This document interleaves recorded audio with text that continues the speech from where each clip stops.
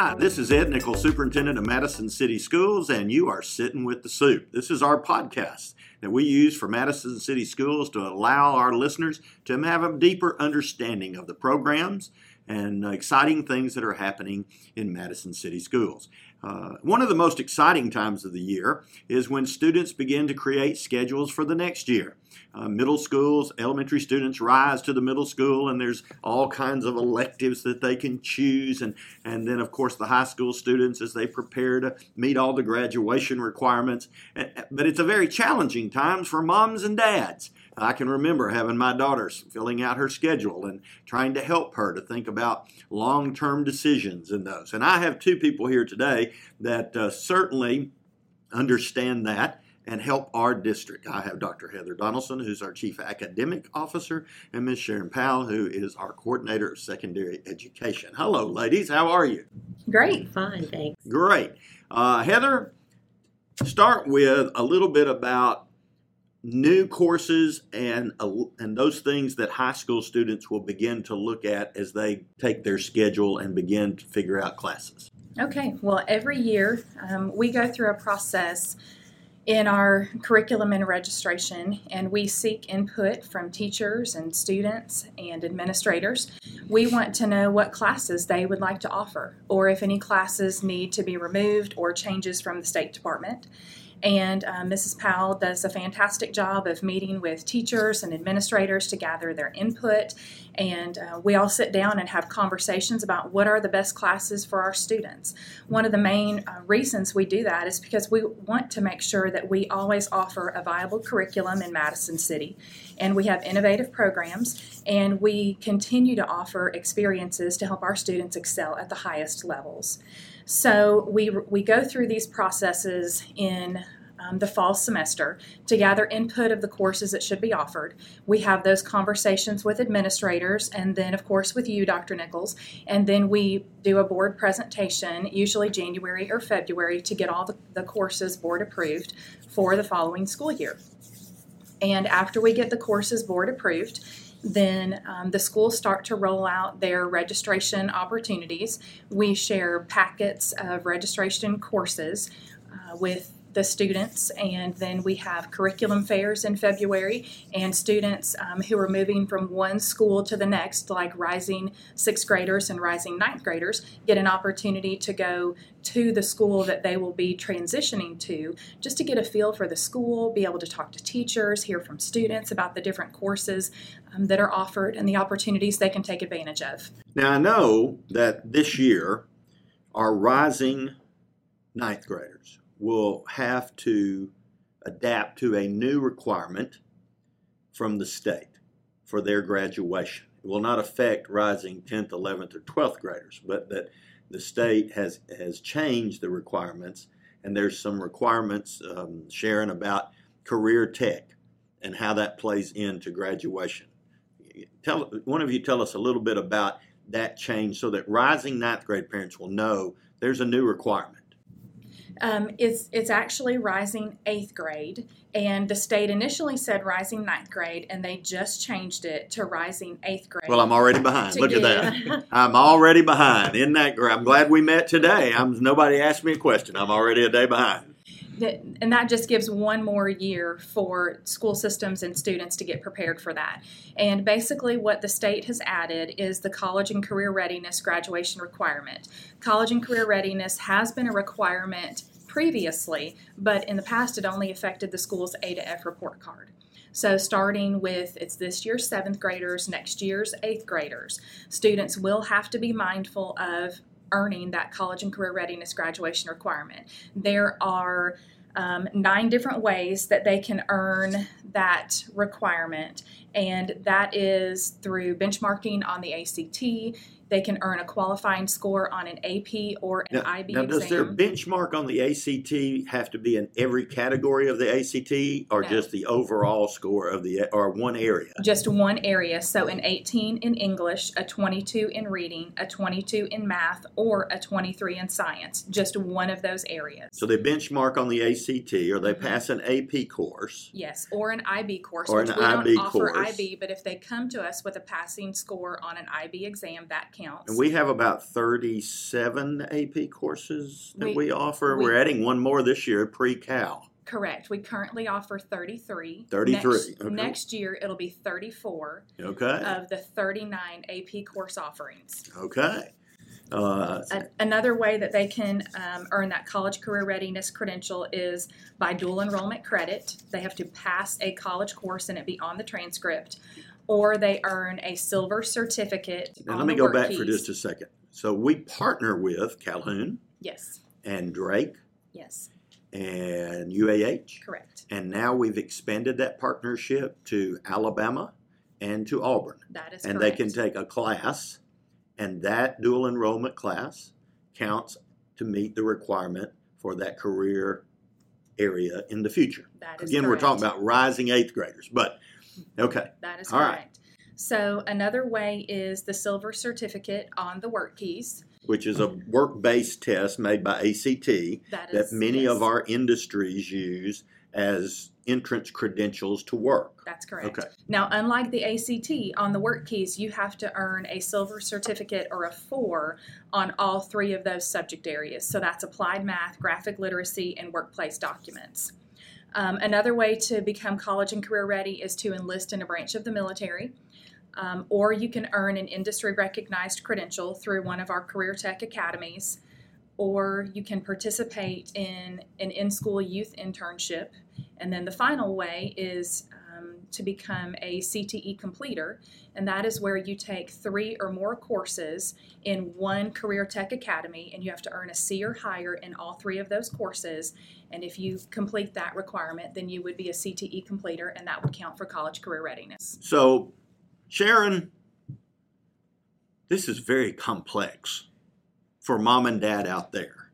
How do we help them navigate this for their student? Absolutely. Well, starting in the middle school, not only do we have students coming to the middle school from the elementary schools, but we have the middle school counselors, and they go and they meet with the 5th grade students several times to help them go through their packet to make sure that when they send their packet back that they've chosen the correct base classes in addition to enough electives.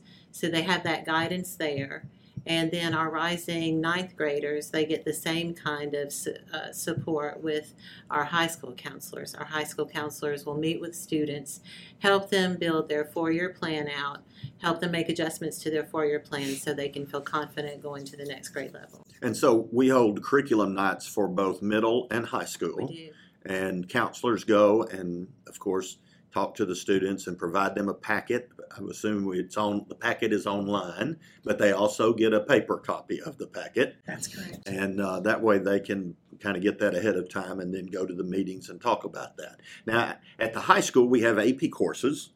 Yes. And then the next level under the AP course would be honors. And then we would have a grade level course. Right. And we would encourage students that are thinking about going to a 4-year university to, at a minimum, take an honors course. But taking an AP course would be our first line because it would be the rigor that they may need as they go to coursework. And so at middle school, what are those options? We have honors English classes for grades 6, 7, and 8. And we have accelerated math for 6, 7, and 8. We offer pre-AP World History in 8th grade for our students that are interested in history. And so we have a number of opportunities in addition to our PLTW courses. Now those are hands-on courses.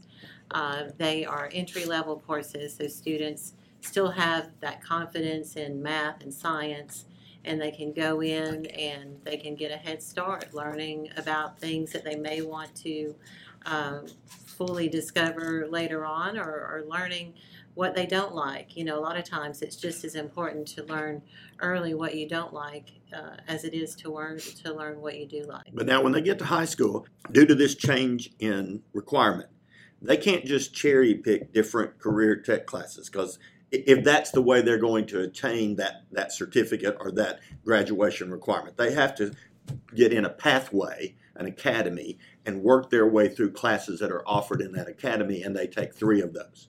But that's just one of like 9 ways that they can meet that requirement. Right. If students want to take multiple courses in multiple career tech academies, Madison City Schools does not hold a student back. We've had students take courses in 5 or 6 different career academies to try their hand at cybersecurity, other computer science classes, engineering, construction, welding, our advanced manufacturing class. We've had students try it all. But in order to attain the college and career readiness graduation requirement, if students want their pathway to be CTE completer, they have to make sure that they take 3 courses in one career tech academy in order to fulfill that requirement. If that's one of the 9 pathways Correct. that we talked about. Okay. Correct. So there are some new courses that we will be offering this year. Again, let me let folks know we have an AP pathway, and that is set up by the College Board and Advanced Placement, and they set the criteria for that. And you take a test at the end of the year, students take a test and they score, and if they can get a 3, 4, or 5 certain colleges at one of those levels, we'll give them college credit. I know my daughter did that. And then, that's really outside the district. It's a focus of the College Board. But then we have state courses that are part of the state that are set out by the state. And I know that some of our changes this year are because the state discontinued some courses or they folded courses in. So we have some new courses. What new courses do we have? We have a personal finance course, counseling and mental health class, and an AP pre-calculus class that we're adding to high school this year. So like the mental health class is for students who want to go into the field of mental health. It's not a class that deals with their personal need if they have it for mental health. It's a class for people who want to look into just like medical fields, and they want to go into that. Absolutely. And so that's one of the new courses that the state has put out. Personal finance, I think, is a fantastic course. I wish probably that my daughter had that. I hope she doesn't listen to this. But we also have some partnerships. We have a CDL partnership with Calhoun where students can go out there and go through a completely paid program and get a CDL license. That's correct. That's a state initiative. And also, there's one more. There's a heavy equipment. Heavy equipment. I knew that. I'm trying to remember what that was. And those would count toward that completion because you would get a work-based credential. Yes, that's correct. And we're excited that Calhoun is opening those opportunities up to our students. The slots are small. The number of students from each school system, it's a small number, but that's an exciting opportunity for a student to potentially pursue CDL or heavy equipment and graduate and move out into the workforce ready to go right into some type of career opportunity with CDL or heavy equipment. We talk a lot about AP and credentials and Calhoun, but there's a lot at the middle school level. Students that are rising into the middle school have a lot of opportunity. We have fine arts, the band and the chorus and drama and art, but there's Green Power, there's Project Lead the Way, that's a hands-on career initiative. What else? Foreign language. Technical theater at Discovery. We offer 54 elective courses in our middle school. 54? My goodness, there are high schools in this state that don't offer 54 electives, Dr. Donaldson. That's right. 54 elective courses, and that includes 17 of our career tech elective opportunities for 6th through 8th grade students. And that 54 doesn't include all the world languages that we offer. It doesn't include the multiple levels of on-level or advanced or accelerated courses that Ms. Powell talked about earlier. That's amazing. When we transitioned 6th grade to the middle school a few years ago, we dove deep into all of our elective course offerings to make sure that every one of our program areas had a 3-course sequence. So students, if they were interested in something in STEM or fine arts area, that they could take a 3-course sequence. Maybe that's 6th, 7th, and 8th grade, or maybe that's 2 courses as a 7th grader and 1 course as an 8th grader. Whatever their schedule would allow and whatever opportunities they wanted to pursue, that we would have those available for students. And we will offer all of those at Journey. That is correct. So we will have 3 middle schools that will offer that. That is correct. Well, that's amazing. It takes a lot of effort on the counselors and the assistant principals and all of you in the curriculum field to manage all of that. And also, I'm thankful that our board and our system is committed to funding that. You know, the state funds very little of those extracurricular choices, and so that's local funds that we get outside of what the state gives us, and we invest those in those programs. So here we are. I've got a rising student, and I'm get this material, and I'm just overwhelmed. Give me your best piece of advice, Ms. Powell, for what a parent would want to do. Okay, that's a great question. Just slow down and breathe.